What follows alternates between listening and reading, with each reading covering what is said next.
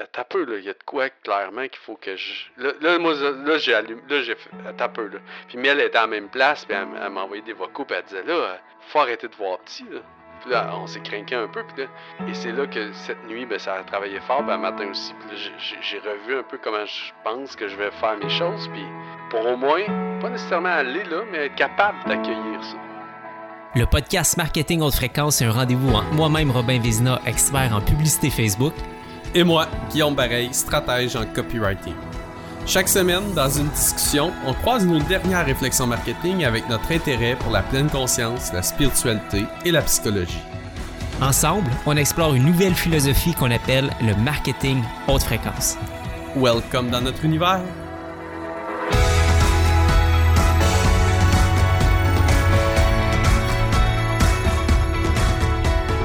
Hey, hey, hey, hey! Salut mon Rob! Hey, hey! Salut mon beau! Comment tu vas? Très bien, toi? Ouais, ça va super bien. Écoute, le soleil est sorti, on est heureux comme tout. J'ai commencé à faire du vélo de route. J'étais un homme très heureux. Ranger le fat bike un peu. Moins le fun ces temps-ci, vélo de route à peine à la planche. J'aime bien ça. Puis le moteur, là. 100% alimenté par tes jambes. Non, mais ouais, c'est ça, mais j'ai très peu pris mon moteur, honnêtement, cet hiver, parce que quand je mettais le moteur, je me plantais solide, mon gars. Ah ouais, hein? Ben oui, parce que les chemins de raquettes, c'est pas large, ça, puis bref, je te raccourcis l'histoire, je tombais vraiment plus souvent avec le moteur, fait que j'ai laissé faire le moteur. Trop yes, cool. Fait que, ouais, et puis là, ben, c'est le petit en vélo, puis tout, fait que... Puis là, toi aussi, t'es dans un gros achat, puis tout? Ben, c'est ça, moi aussi, là, l'été arrive, puis là, je me suis dit, bon, il va falloir que je sois un petit peu plus mobile. Puis, Ouais. ben ouais, je suis vraiment en train de regarder pour une voiture, puis là, c'est fou, tu sais, parce qu'aujourd'hui, on veut parler d'argent, puis justement, tout ce qui est... les voitures, là, qu'est-ce qui est dans quelle catégorie que je vais, qu'est-ce que je pense, je vais-tu dans le neuf, dans l'usager, dans le deluxe, dans la voiture utilitaire, puis on s'était dit justement qu'on voulait parler d'argent, fait que c'est comme si en ce moment je suis beaucoup dans cette relation-là, à me dire bon, mais qu'est-ce que je me permets, ou qu'est-ce qui est correct, ou je vais-tu me faire juger si je fais telle affaire, fait que c'est... Non, c'est assez Non, fun. tu vas être beau dans ta Dodge Caravan, Robin. Ben, c'est... Je me suis tellement fait ridiculiser sur justement mes vidéos YouTube où est-ce que j'étais soit dans la Dodge ou hey, c'est quoi cette voiture-là? Puis quand je prenais la voiture à ma mère, les mondes. Ça check ça, hein? Ça check ça. Tu passes pas inaperçu avec ta Dodge puis des rideaux en arrière convertis en minivan de camping, là, tu sais. C'est une minivan de camping ou de kidnapping, là, ça dépend des journées. Les deux sont possibles. Ouais, c'est ça. Un monde de possibilités. Mais non, mais sans farce, aujourd'hui, les amis, on a vraiment envie de parler d'argent. On en a très peu parlé, somme toute, jusqu'à maintenant dans le podcast. C'est assez particulier la relation qu'on entretient avec l'argent. Moi, ma relation, elle a évolué énormément avec le temps. Là, je dis à Rob, j'ai l'impression d'avoir frappé un autre plafond, une autre limite, tu sais. Puis, tu sais, l'argent, on peut l'aimer, on peut l'haïr. Moi, il y a des moments où des gens vont me parler d'argent, puis ils vont m'activer ma basse fréquence. Ils vont m'activer mon envie, ils vont m'activer ma comparaison, puis c'est moi, en fait, qui va tomber là-dedans. Puis il y a d'autres personnes qui vont parler d'argent, puis ça va m'inspirer. Ça va vraiment m'aspirer vers le haut, m'élever. Puis, c'est ça, je dis à Rob, tu sais, il reste que l'argent, bien utilisé, c'est vraiment un élévateur de fréquence. Dans le sens où, moi, demande-moi dans les 6 dernières années, les plus beaux moments de ma vie, la plupart ont nécessité de l'argent, dans le sens où les beaux voyages, les moments en plein milieu de l'océan, sur un voilier, en avion avec mes enfants, à Paris, il y a plein de moments dans ma maison, mon environnement, que c'est l'argent qui a permis ça. Mm-hmm. Fait que il y a beaucoup de plaisir, il y a beaucoup d'expérience, puis il y a beaucoup de contributions possibles avec l'argent. Fait qu'aujourd'hui, on va jaser de ça. Tu t'en penses? Ben, je suis vraiment emballé parce que effectivement, c'est c'est quelque chose qui peut être justement, qui est un challenge, je pense, pour tout entrepreneur, là, quelque part, quand on arrive dans un monde de possibilités infinies, tu sais, on réalise tellement souvent que la perception qu'on a par rapport à l'argent, notre relation à l'argent, à quel point qui est centrale finalement dans notre façon d'être en affaires, tu sais.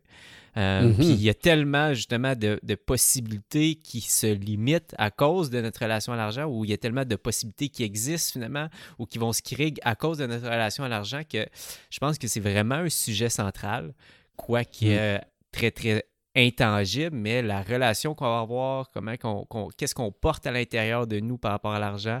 Puis justement, j'ai un historique, là, beaucoup qui est en train d'évoluer, moi, de mon côté, par rapport à l'argent, que je trouve intéressant. Fait que je suis beaucoup, beaucoup dans cette, je pourrais dire, en phase d'apprentissage, tu sais. Fait que disons que ma relation était très malsaine, on va dire comme ça, dans les dernières années. Puis là, je suis comme, OK, quoi d'autre est possible? Puis là, je tends vers un monde meilleur, mais je suis encore dans le début, là, tu sais. Justement, moi, toute ma vie, j'ai été endetté, puis ça fait juste 1 an à peine que je suis revenu dans le positif, tu sais, fait que j'apprends à découvrir ce nouvel univers-là d'abondance, fait que j'ai envie qu'on en parle, puis qu'on échange un peu où est-ce qu'on est, c'est quoi le prochain niveau, qu'est-ce qui nous bloque, où est-ce qu'on en est, fait que je trouve ça vraiment, vraiment important, je pense, d'aborder ce sujet-là. Où t'as envie de commencer? By the way, je voulais juste faire une petite connexion avec ce que tu viens de dire. J'ai aussi passé, dans le fond de mes 18 ans, où j'ai été entrepreneur pour la première fois, puis j'en suis sorti avec des dettes, une marge de crédit. De mes 18 ans jusqu'à, sincèrement, je pense mes 34 ans. Où, mettons...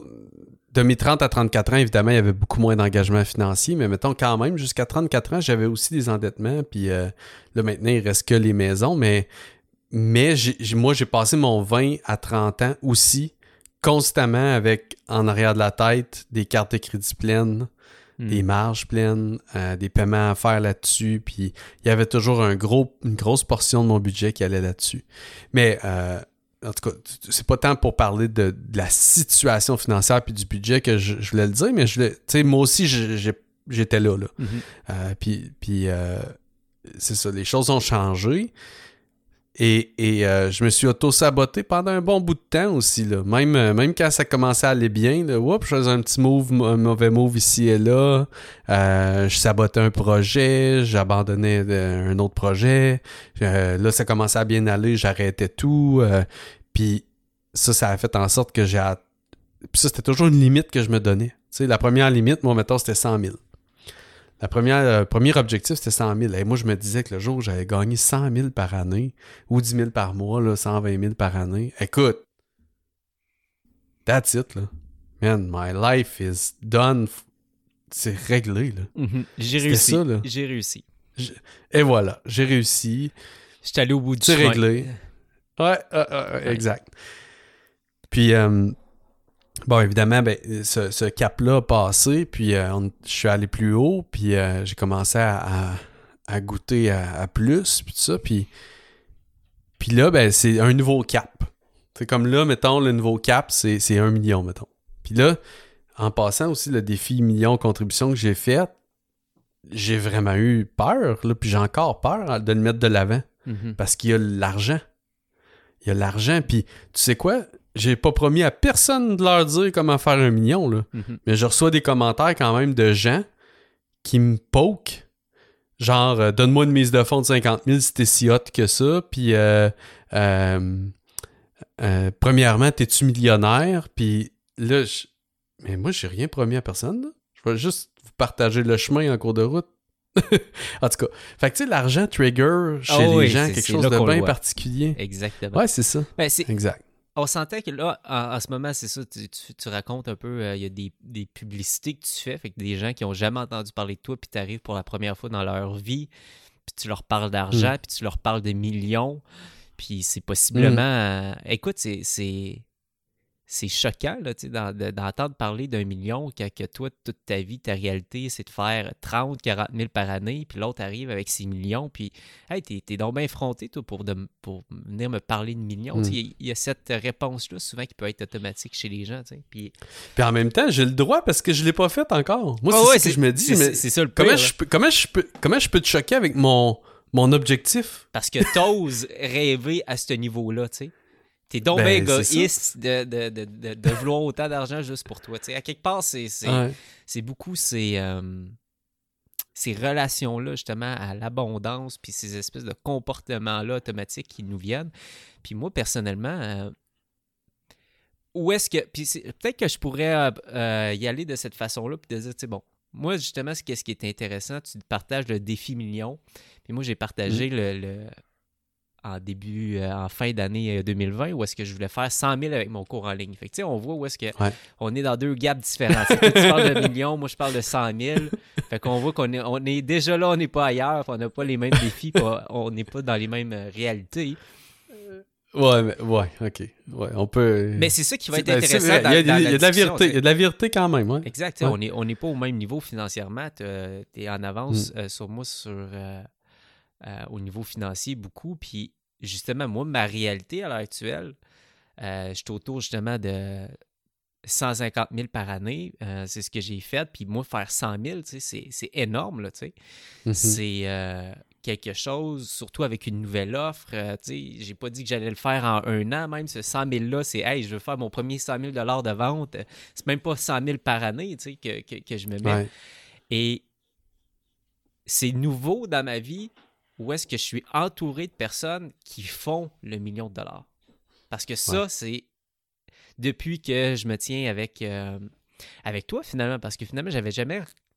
Oui, en agence, il y avait quelques entreprises millionnaires, puis tout, mais tu sais, c'était très, très, très rare. Puis là, je commence à me dire, OK, les millionnaires, c'est pas ils.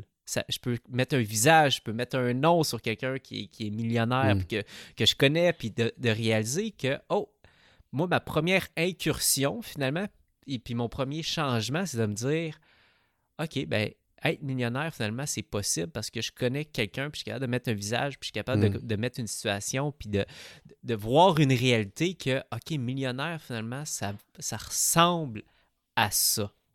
Parce que quand il y a tout le temps un filtre avec un écran ou une TV, où il y a un écran entre le million, il y a quelque chose d'intangible qu'on ne peut pas réaliser. Puis la journée qu'il y a quelqu'un en chair et en os qui fait ces montants-là à côté de toi, puis tu y parles, puis tu fais comme, OK, cette personne-là existe, sa réalité est quand même assez similaire à la mienne. C'est moins excentrique que je pensais. Moi, dans ma tête, millionnaire, t'arrives avec les grosses voitures de luxe, puis ça débarque, puis les vêtements brodés, puis non, finalement, la personne est comme bien normale. Puis là, ça te ramène à quelque chose de, OK, c'est quelque chose de possible, c'est quelque chose d'accessible. Ouais. Et puis là, encore là, tu sais, il y a le... Qu'est-ce que c'est être millionnaire aussi, tu sais, dans le sens où moi, j'ai pas le million cash dans mon compte de banque, tu comprends? C'est ça. On a mené mes projets, certains, mettons si on recule, puis je vais être 100% transparent, on recule mon agence pour chiropraticien. L'année dernière, je me suis dit, crème, combien on a fait à travers les années avec ça? Puis si je me trompe pas, on avait fait 1,4 million peut-être. Mais là, qu'on se calme, là, tu sais, c'est depuis 2012, excuse. Début 2012, fin 2011, en tout cas, ces années-là. 1,4 million peut-être. Tu fais crime. Pas pire, quand même. On a fait ça. Mais tu sais, ça a pris 7 ans. Ouais. C'est pas mauvais, là. Je dis pas que c'est pas bon, mais... Bref, en tout cas. Après ça, ben, je regarde le code puis la machine. Ben, là, j'ai fait tout près d'1 million, là, un peu plus qu'1 million avec les deux ensemble. Là, ça a pris peut-être 3 ans. À peu près. 3 ans.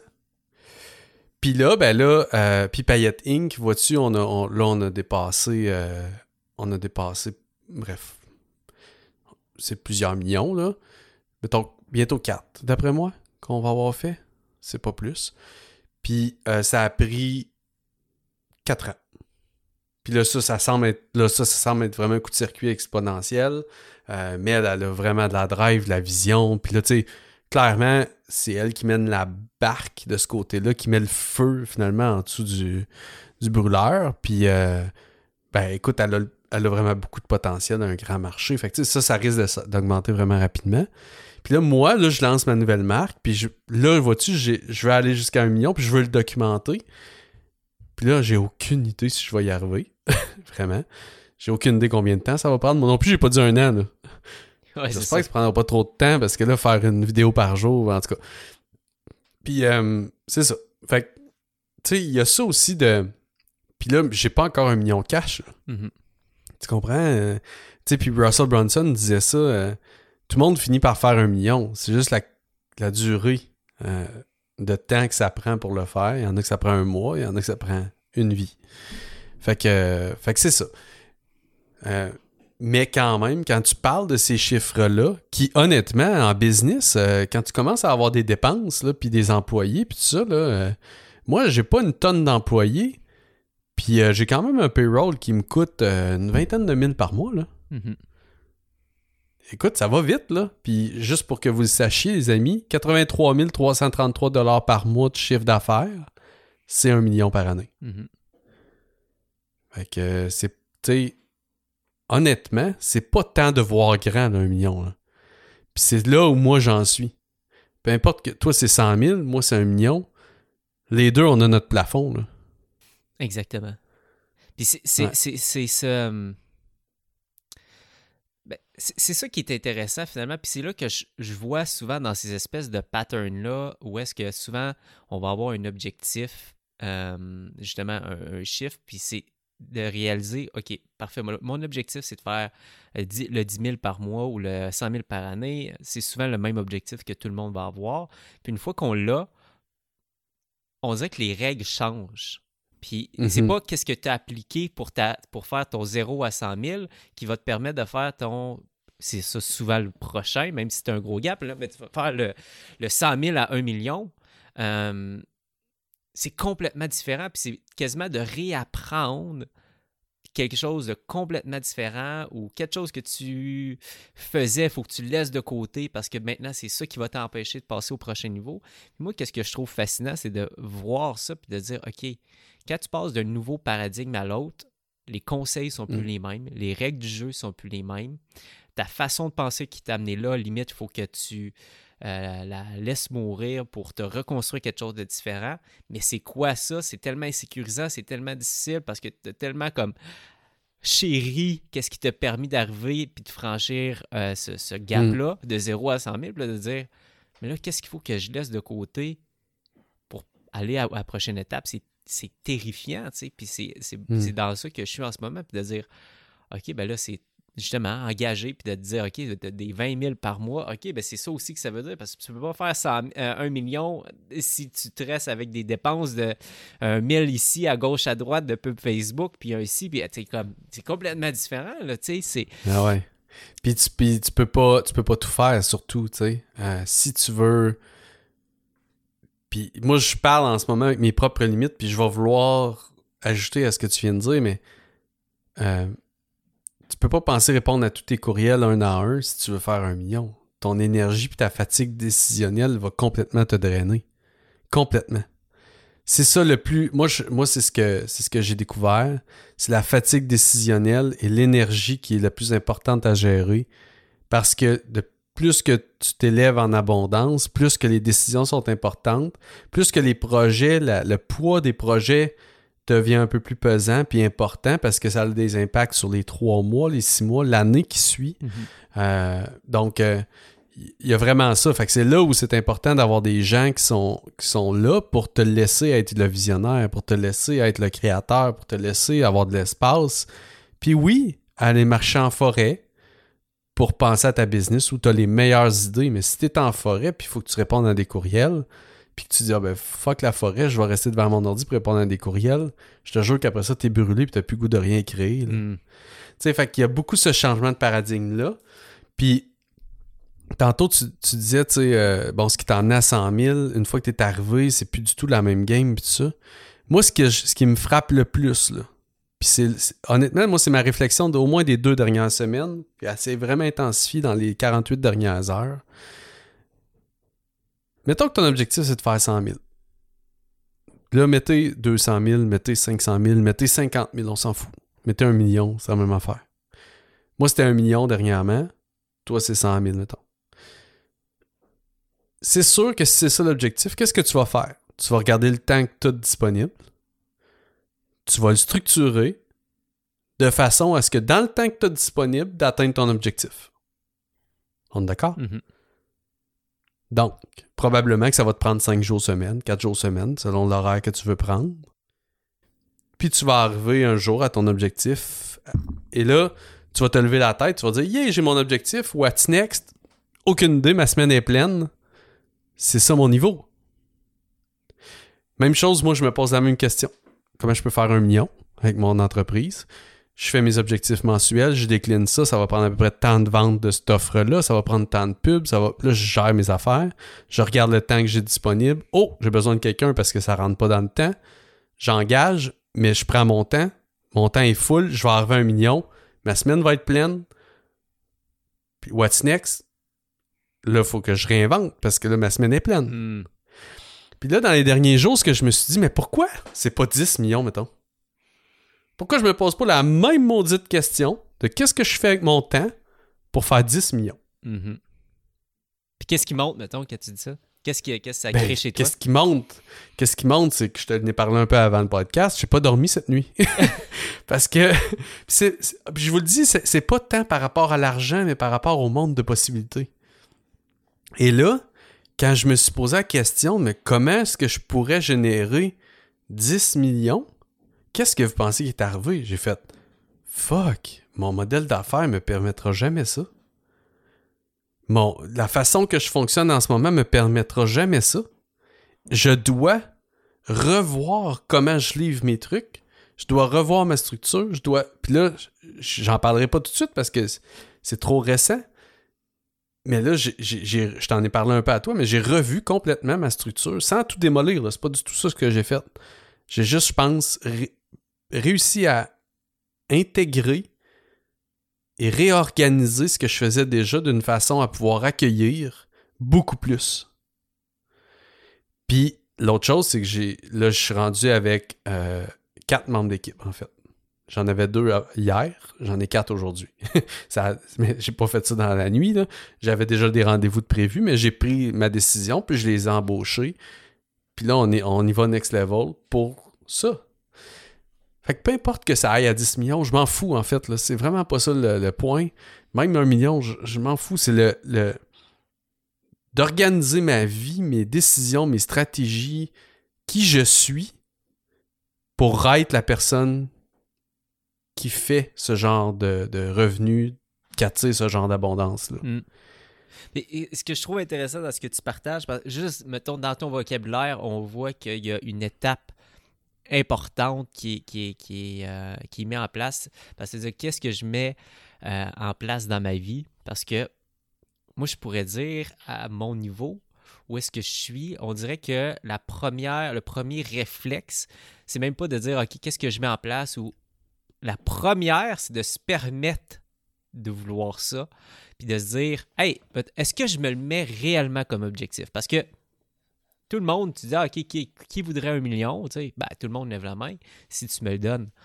Mais est-ce que tu as envie de réellement le vouloir et de te l'accorder finalement, puis de le rêver, puis de vouloir d'essayer de l'atteindre? Parce que moi, en ce moment, je suis vraiment dans ça, tu sais, c'est de me dire, écoute, j'ai même pas besoin de ça. Moi, je suis là. Moi, je sais pas pourquoi, ça a tout été le 300 000 dans ma tête. Quelqu'un m'avait parlé de ce chiffre-là comme étant un chiffre où est-ce que vraiment t'es bien, tout est seté. Puis là, je me suis dit, OK, regarde, moi, là, c'est ce chiffre-là, c'est le chiffre dans ma tête qui est bien. Puis j'ai pas besoin de viser plus. Puis je me mettrai pas, puis c'est littéralement comme ça que je le sens, là, je me mettrai pas plus de contraintes ou je me ferai pas mal ou j'essaierai pas de me pousser à bout pour essayer d'aller chercher 1 million. Parce que je sais pas pourquoi il faut que je me pousse à bout, il faut que je me fasse mal. Ouais, c'est ça, c'est ce que... C'est exactement ça le pattern, puis de me dire, tu sais, à 300 000, moi je vais être bien, j'ai même pas besoin de plus. Mais pourquoi que je me limite comme ça, puis pourquoi que je m'accorde pas cette permission-là de voir plus grand, puis comme si c'était mal, encore une fois, ou comme si ça allait me faire mal, pas que c'était mal, ou comme si ça allait me faire mal, ou comme si ça allait demander plus d'efforts ou d'énergie que j'ai pas envie de mettre. Puis moi, dans mon petit confort, dans mon petit truc, fait que me permettre juste de vouloir plus que cette zone de confort-là étirée pour moi qui est le 300 000, ça, on dirait que tant aussi longtemps que je l'ai pas atteint, mais je veux pas plus, puis je suis en résistance, puis de dire, là, moi, j'ai pas besoin de ça, 1 million. Anyway, là, tu sais. Puis tu sais pourquoi le 300 000, hein? Sais-tu pourquoi le 300 000? Ce chiffre-là, c'est à peu près le maximum dans la majorité des cas, là. Là, je parle... Ben non, dans la majorité des cas. J'allais dire c'est plus du monde de service, mais c'est aussi en produit, c'est quand même vrai. C'est comme, c'est la limite du moment où là, tu peux plus fonctionner seul. Rendu là, oui, t'es seul, oui, ça va bien, mais t'as l'obligation de faire tes taxes toi-même, de faire ta facturation toi-même, de répondre à tes courriels toi-même, de faire ton horaire toi-même. Alors que, vois-tu, parce que là, ça, c'est un chiffre que j'ai passé, alors que, vois-tu, autour du million, ce qui est vraiment paradoxal, là, c'est que là, tu peux avoir 2-3 personnes qui coûtent entre 20 et 35 $ de l'heure, qui sont dévoués, qui veulent apprendre, qui sont heureux, heureuses, et qui se donnent pour construire l'entreprise pendant que toi, t'as bien plus d'espace. C'est là le paradigme que finalement, se permettre d'aller plus loin. Puis là, tu sais, j'aime ça t'en parler parce que on s'entend, là, c'est moi qui ai amené le sujet parce que j'ai besoin en ce moment d'en parler. Mais de voir plus grand, en fait, c'est peut-être la plus belle porte vers la liberté puis la libération qu'on peut pas imaginer.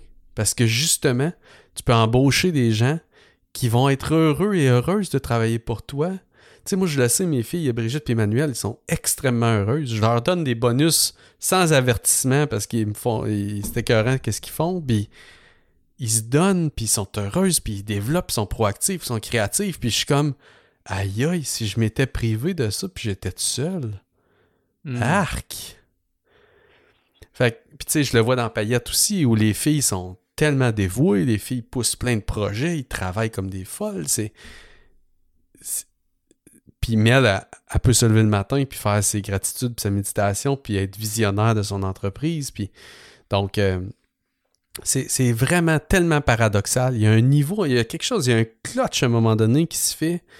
Puis là, vois-tu, moi, là, j'ai vraiment l'impression que j'ai des limites moi-même que je me donne en ce moment. Puis j'essaie d'identifier un peu pourquoi, puis c'est quoi ces limites-là. En tout cas, on travaille ça. On travaille ces petits nœuds-là. Est-ce que... Parce que c'est là que moi, je sens où je commence à voir un peu comme l'envie de rêver plus que le 300 000, qui est justement mon prochain... Comme je disais tantôt, là, comme mon premier plafond que je rencontre, le 100 000, là c'est le 300 que j'ai mis. Mais où est-ce que j'ai tranquillement de l'espace qui se met, puis je vais dire, OK, peut-être que je pourrais voir justement le million. Ça pourrait être intéressant de le voir. Puis encore là, dans mon vocabulaire, c'était très clair. Je voyais beaucoup de souffrance au million sur les sacrifices que j'allais faire, la difficulté, le temps que ça demande, tout ça. C'est ça que je vois en premier lieu. Puis je vois juste la souffrance pour arriver à là. Puis je suis comme, déjà, je suis en résistance. C'est pourquoi c'est pas nécessaire d'aller là. Et là, de plus en plus, qu'est-ce que j'observe, c'est la qualité des projets sur lesquels que tu travailles. Tu sais, quand je regarde justement Payette, où est-ce que je suis dans cette entreprise-là vraiment activement depuis 2 ans, les projets deviennent tout le temps de plus en plus comme spécial puis extraordinaire. Puis tu sais, justement, bon, au départ, c'était de faire un événement à Shawinigan. Puis là, c'est de dire, OK, ben comment qu'on amène ça à Paris? Tu sais, comment qu'on amène ça sur un autre continent? Puis là, mais qu'est-ce que ça amène tout ça? C'est justement un voyage en équipe, puis c'est les avions, puis c'est, tu sais, là, tu dis, tabarouette, OK, mais ce projet-là est possible parce que tout ce plaisir-là de ce projet-là est possible parce que justement, tu sais, Mel rêve grand, puis c'est ça qu'elle voit, puis je me dis, hey, ce bonheur-là de toucher à des projets de cette ampleur-là, c'est extraordinaire, tu sais. Puis c'est ça, une entreprise millionnaire, c'est que tu as des projets d'une grandeur puis d'un impact que tu n'aurais jamais eu. C'est même plus sur OK, ouais, mais moi, je vais avoir cet argent-là pour acheter telle affaire. On est complètement ça, mais c'est quel genre d'expérience que tu te permets, tu sais. Puis c'est là que moi, tranquillement, il y a de l'espace qui se crée dans ma tête puis dans mon énergie de me dire, hey, quel genre d'expérience que je me permets, que je pourrais me permettre, finalement, si je vois à cette hauteur-là, à cette grandeur-là.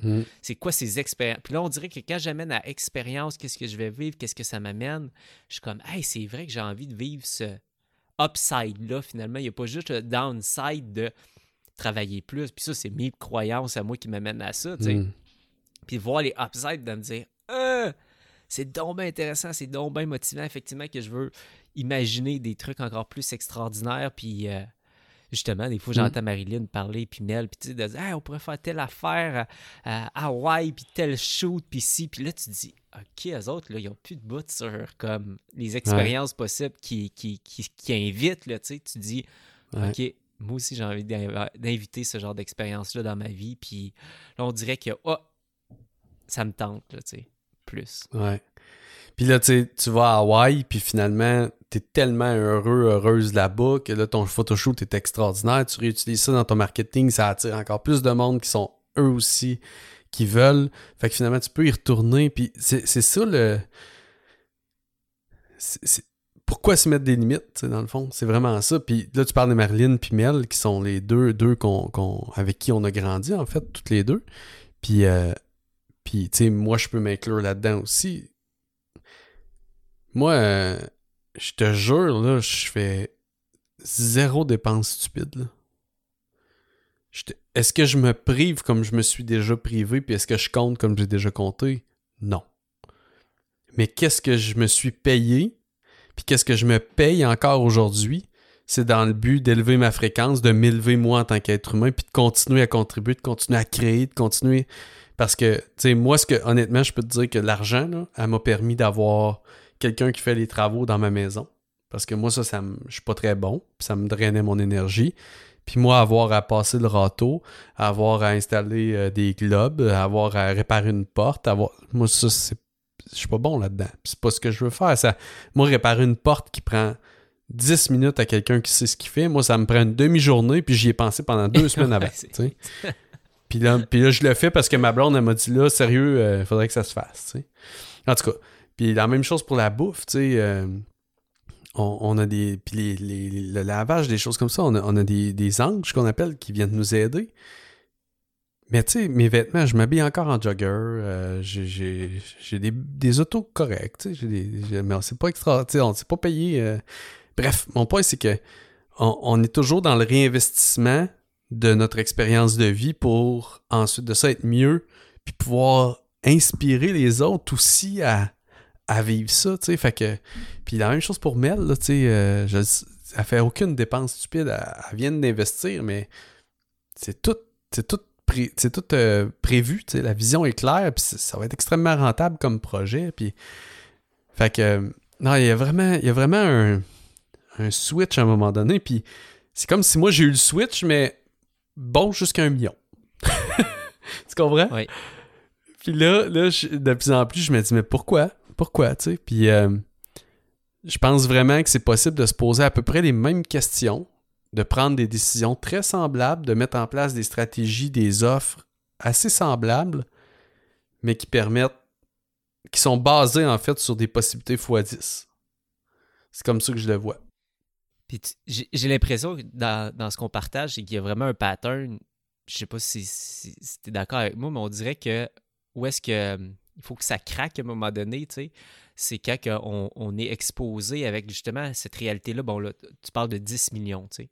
Mais c'est quoi cette réalité-là? C'est-tu encore là, es-tu juste exposé à un 10 millions derrière un écran, un ordinateur, ou t'as quelqu'un que tu connectes puis tu vois, hey, c'est quoi qui est possible? C'est quoi sa création, lui? Qu'est-ce qui est possible? Puis là, là, il y a comme un premier craquement qui se fait, puis là, ça comme...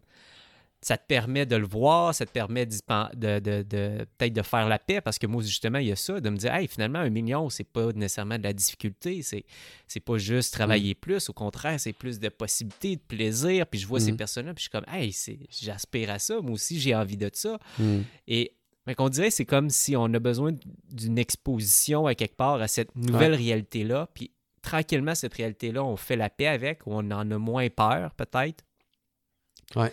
Puis, sachant qu'on en a moins peur, ben là, on se permet d'y rêver. Puis là, une fois qu'on se permet d'y rêver, ben là, comme tu disais, bon, mais qu'est-ce que je mets en place pour y arriver? Puis, je me permets de faire telle action parce que maintenant, je me permets de rêver à cette hauteur-là.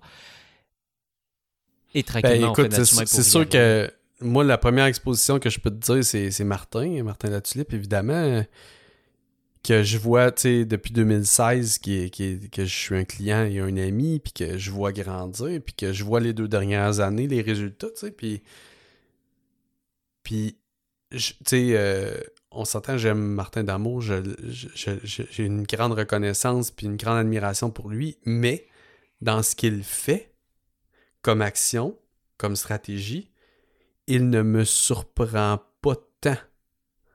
Tu comprends? Mhm. Dans le sens où il ne fait rien que je ne peux pas faire. Mhm. Et c'est positif ce que je dis là. Sauf que lui, il voit beaucoup plus grand. That's it. C'est ça, Donc, c'est pas en qu'il fait voyant qu'il y a une beaucoup plus baguette grand. magique, c'est pas tout ça dans le sens où ça te ramène à dire ben, tout ça, je peux le faire.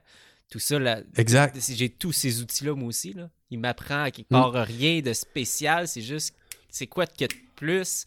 C'est là que tu allais continuer. C'est pas en fait qu'il m'apprend rien parce qu'il m'apprend des choses, puis je pense que j'en apprends aussi. C'est juste le point que dans ce qu'il fait comme stratégie, dans ce qu'il met dans le marché, il n'y a rien que je fais aïe, jamais j'aurais pu faire ça. Non, c'est toutes des choses que...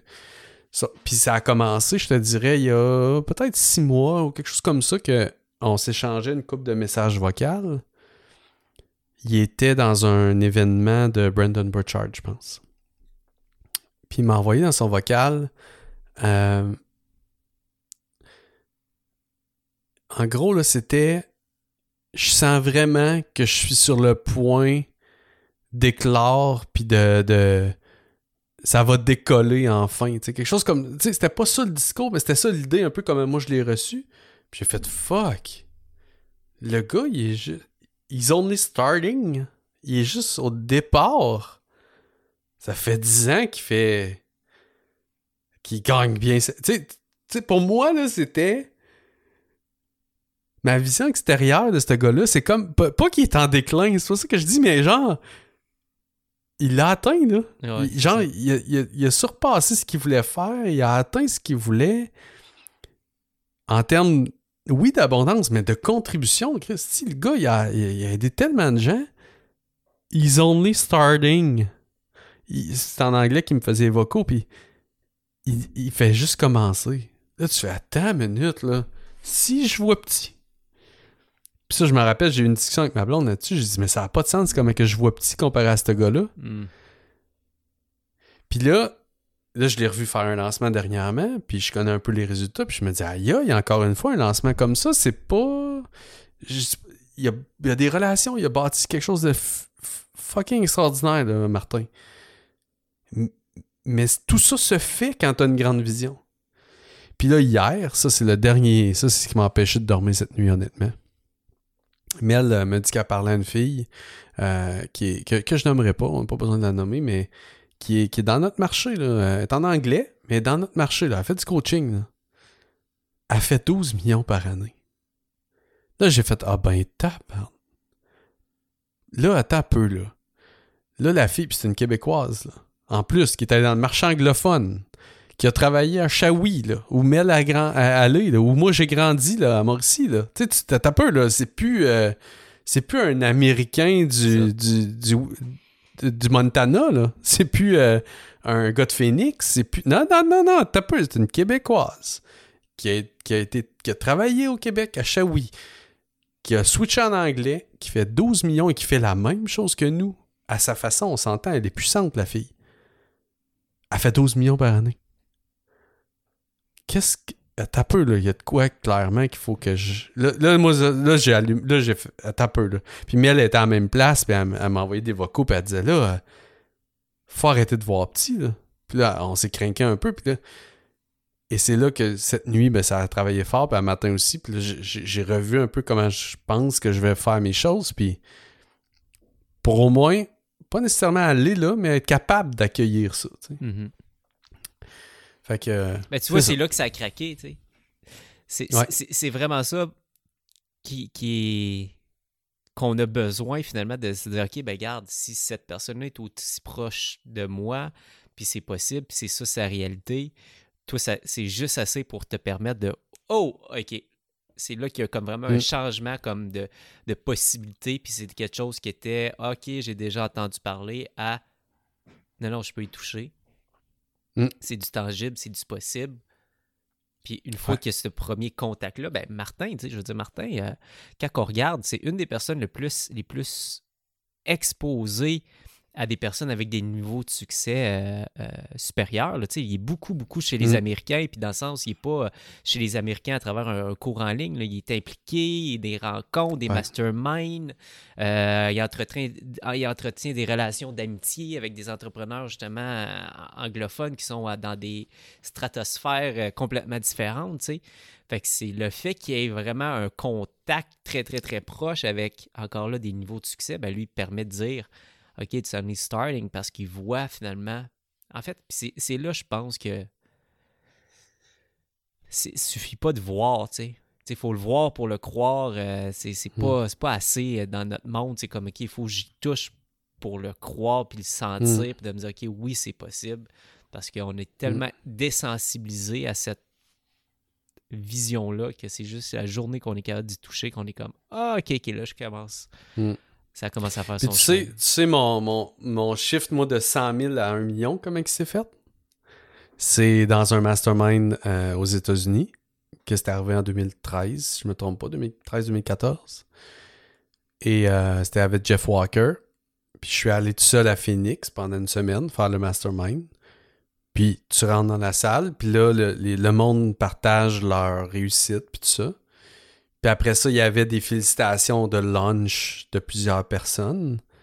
Puis là, je voyais que, le gars à côté de moi, il vient de faire un lancement à 1,2 million. Le gars, juste à l'autre table, l'autre bord, il a fait un lancement à 3,4 millions. Le gars qui est là, qui vient nous parler, qui est à peu près à 2 mètres de moi, il a fait 2,8 millions. Puis là, j'étais là, puis, sais-tu que ces gars-là, je leur parle, puis ces filles-là, puis ils sont pas mal semblables à moi. Un peu, bon, j'étais plus jeune un peu, mais pas encore, il y en avait des plus jeunes, mais il y avait des familles, il y avait, je veux dire, leur réalité, c'était la même que moi, là. Oui, c'était des Américains ou des anglophones, là, mais à part ça, là, à part la culture, tout était pareil. Puis c'est là où, c'est eux, moi, qui m'ont amené, qui m'ont dit, là, élargis tes horizons, là, tu sais, puis... Là, c'est eux qui m'ont fait sortir du marché que chiropratique pour voir plus grand. Puis ils me disaient, voyons, t'arriveras jamais à faire quelque chose de grand. Puis là, ils m'ont aidé à développer cette... Mais c'est vraiment de rentrer dans une pièce, de voir des humains qui ont 2 pattes comme moi, qui ont des pantalons comme moi, qui ont un peu d'obésité comme moi, qui ont d'embonpoint, qui sont maladroits, qui sont pas ils ont pas de plus d'études, ils ont pas moins des... que j'étais, c'est possible, tu sais. C'est là, moi, ça a commencé à shifter, là, vraiment beaucoup. Là. Ouais. Est-ce que...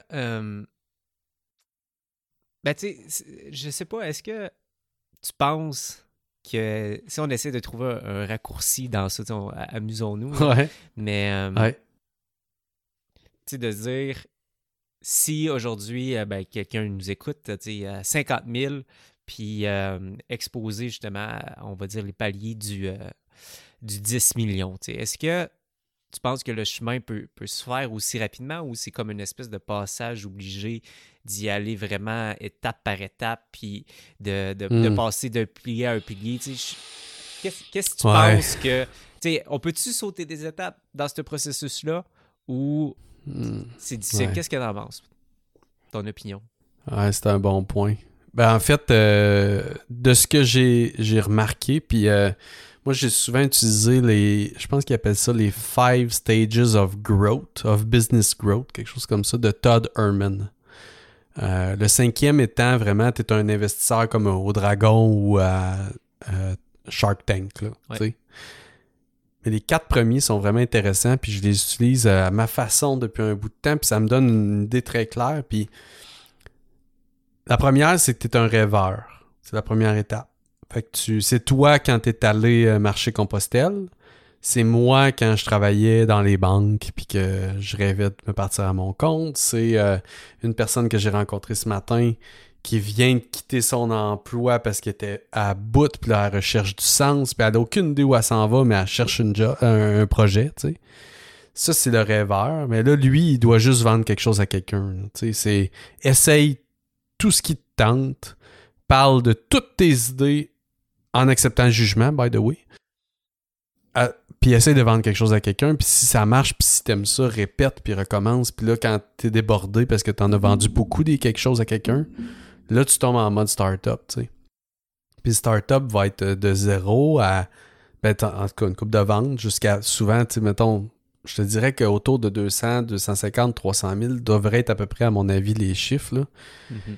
Puis là, il faut que tu prennes qu'est-ce que tu as dit qui a fonctionné, qu'est-ce que tu as fait qui a fonctionné dans ton produit, dans ton offre, dans ton verbal. Puis là, il faut que tu le systématises dans un système marketing. Fait que là, il faut t'investir en pub, tu rends des leads, puis que là, la machine continue de rouler pour passer le cap. Puis là, tu tombes en mode croissance. Puis là, en mode croissance, c'est là où là, les problématiques commencent à se faire, là. Dans le sens où, là, il faut t'engager, il faut que tu délègues, il faut que tu commences à rémunérer du monde, à gérer des projets de façon plus intelligente, qu'il y a une culture qui commence un peu à s'installer, tu commences à devenir un manager ou tu engages un manager. Fait que tu sais, la structure d'entreprise, si elle passe pas ces étapes-là, tu peux pas passer du start-up seul à j'engage tout de suite sans avoir systématisé ton marketing parce que tu te mets à risque, tu sais. Mhm. Puis après ça, là, c'est là où mettons, avec Payating, qu'on s'en va là. Là, c'est, OK, là, on a plus que juste de la gestion de projet individuel. Là, on a une équipe qui est synergique, qui est partout au Québec, avec des fournisseurs un peu ailleurs aussi. Là, il faut que ce soit mieux géré, que les comptes soient mieux rendus, en fait. Il y a une culture d'entreprise à maintenir, de la motivation, des suivis. Bref, là, ça devient plus sérieux. Puis c'est là, je pense, où ta business devient une machine pas pire qui peut accumuler des revenus puis des ventes, puis vraiment qui est un peu sans limite, si on veut. Fait que tu comprends que de passer du rêveur ou du petit start-up jusqu'à plusieurs millions d'un coup, c'est là où on voit des entreprises qui s'écroulent rapidement aussi, d'après moi, parce que justement, ils n'ont pas l'infrastructure en place. Mais tu sais, ça peut se faire en dedans de 2 ans, peut-être. Ça peut être possible, mais ça prend quelqu'un qui est dégourdi puis qui s'adapte vite, s'il vous plaît. Là. Ce serait mon 2 cents. Je sais pas ce que t'en penses, toi. Là, mais... Ben, tu vois, moi, j'étais en train de me dire que j'ai l'impression... Ben, justement, je suis beaucoup dans cette sphère-là entrepreneuriale, puis on a tout le temps comme cette croyance-là que plus c'est gros, mieux c'est, tu sais. Puis vite, rapidement, il faut que je me rende au prochain niveau parce que, et que je vais être tellement mieux là, tu sais, et que tout va être possible, et que le terrain est vert dans cet univers-là. Puis à quel point, des fois, qu'à mettre le plus gros, c'est mieux sur un piédestal, ben à quel point qu'on oublie finalement, des fois, peut-être de se contenter, puis, tu sais, de revenir peut-être à un niveau qui nous convient. Fait que je ne sais pas à quel point que d'essayer de brûler les étapes, comme que je disais tantôt, que c'est pas une espèce de piège dans lequel qu'on peut tomber, puis de se dire, tu sais, au moins que tu fais les étapes une après l'autre, ben, tu peux peut-être réaliser à un moment donné, hey, je suis tellement bien à ce niveau-là. Moi, quand mon quotidien ressemble à ça, puis il me semble qu'il y a beaucoup de personnes justement qui sont arrivées à l'étape d'engager, puis faire monter la vision, puis porter à plusieurs, puis de se dire, tu sais quoi, j'étais peut-être mieux à un niveau plus petit, où est-ce que je faisais mes trucs moi-même, puis c'est correct, mais de se le permettre aussi, de se dire, c'est peut-être ça qui est bien pour moi. Je sais pas, c'est juste que je vois souvent que la croissance est tellement glorifiée, puis on pense tellement que c'est mieux à ce niveau-là, qu'on peut tomber vraiment des fois dans ce piège-là, puis de se dire que mon niveau où que je suis est pas correct, puis que je devrais voir plus grand, puis que je suis aussi partagé dans ça. C'est la nuance des fois que je me demande moi-même où est-ce que je me positionne, tu sais. De me dire, bon, est-ce que plus grand, c'est mieux? Là, comme je te dis, ça commence à craquer, puis je me dis, quand je vois les possibilités des projets qui s'en viennent, mais tu sais, est-ce que c'est nécessairement mieux de qu'est-ce que je fais en ce moment? Qu'est-ce que ça va être de plus? Ben, je pense que cette nuance-là à porter, puis que de vouloir brûler les étapes, des fois, c'est tomber dans un piège. Mais tu sais, moi, ma vision là-dessus, c'est... Moi, je suis vraiment J'en parlais avec Mel dernièrement, on était dans la réunion, puis je disais... Tu sais, moi, je suis un entrepreneur équilibré, comme un investisseur équilibré. Tu sais, je sais pas si tu as déjà fait un portfolio dans une institution financière, mais ils te demandent ou chez un courtier, bref, ils te demandent t'es-tu plus prudent, modéré, équilibré, croissance, bref, en tout cas, c'est grosso modo les portraits.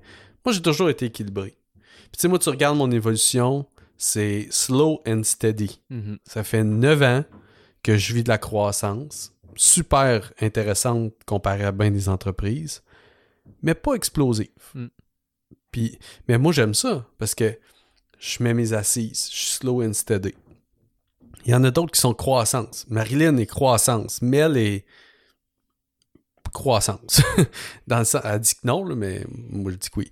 Puis c'est comme let's go, tu sais, on explose tout le temps, puis c'est toujours très énergique, très puis c'est correct, c'est parfait, ça dépend des styles, tu sais. Mais moi je pense qu'il y a ça d'un côté, de respecter son style pour arriver où on veut arriver, mais moi ce qui me dérange par rapport à la limite, c'est la limite. Tu comprends? C'est vraiment juste le fait de... Tu sais, comme là, j'ai parlé de 10 millions aujourd'hui. Là. Sincèrement, je sais pas si c'est ça que je veux. Je sais pas si je vais m'y rendre un jour. Puis je m'en fous. Honnêtement, je m'en fous.